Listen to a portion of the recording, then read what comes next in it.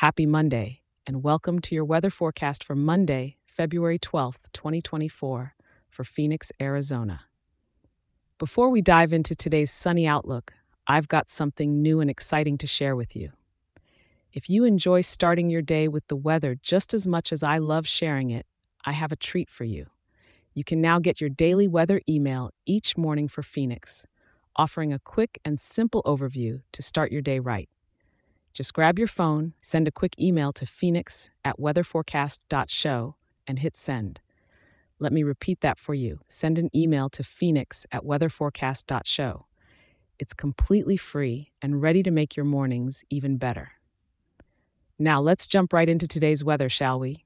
This morning, you're waking up to a cool 50 degrees, but don't worry, it's going to warm up nicely. As the day moves on, temperatures are going to rise to a comfortable 58 degrees. It's the kind of day that makes you grateful to live in Phoenix. With clear skies all day and into the evening, when the temperature will gently settle around 62 degrees, it's perfect for enjoying a beautiful desert sunset. Tonight, the mercury will dip slightly to 57 degrees, but the sky will remain just as clear.